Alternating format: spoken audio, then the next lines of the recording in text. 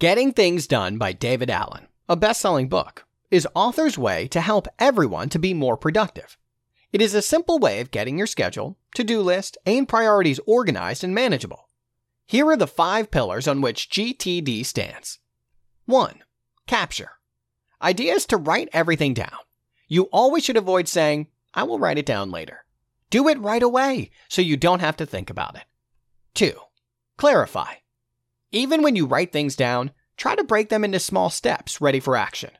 3. Organize. Always, when you can, add due dates for action plans. Adding reminders is also helpful. Spend some quality time with your list and calendar. 4. Reflect. Look at your to-do list and keep track of your next action. You should be able to pick something and do it right away. If you are not able to do so, try to break that point into smaller tasks. 5. Engage. Get to work. Simply choose your next action and do it. You have a system now that helps you to know what to work on and when. David Allen gives us a system with which we can spend little time organizing and get a big payoff of time. This system can help you organize and be more relaxed in performing your tasks. So don't wait. Click the button below and start getting things done.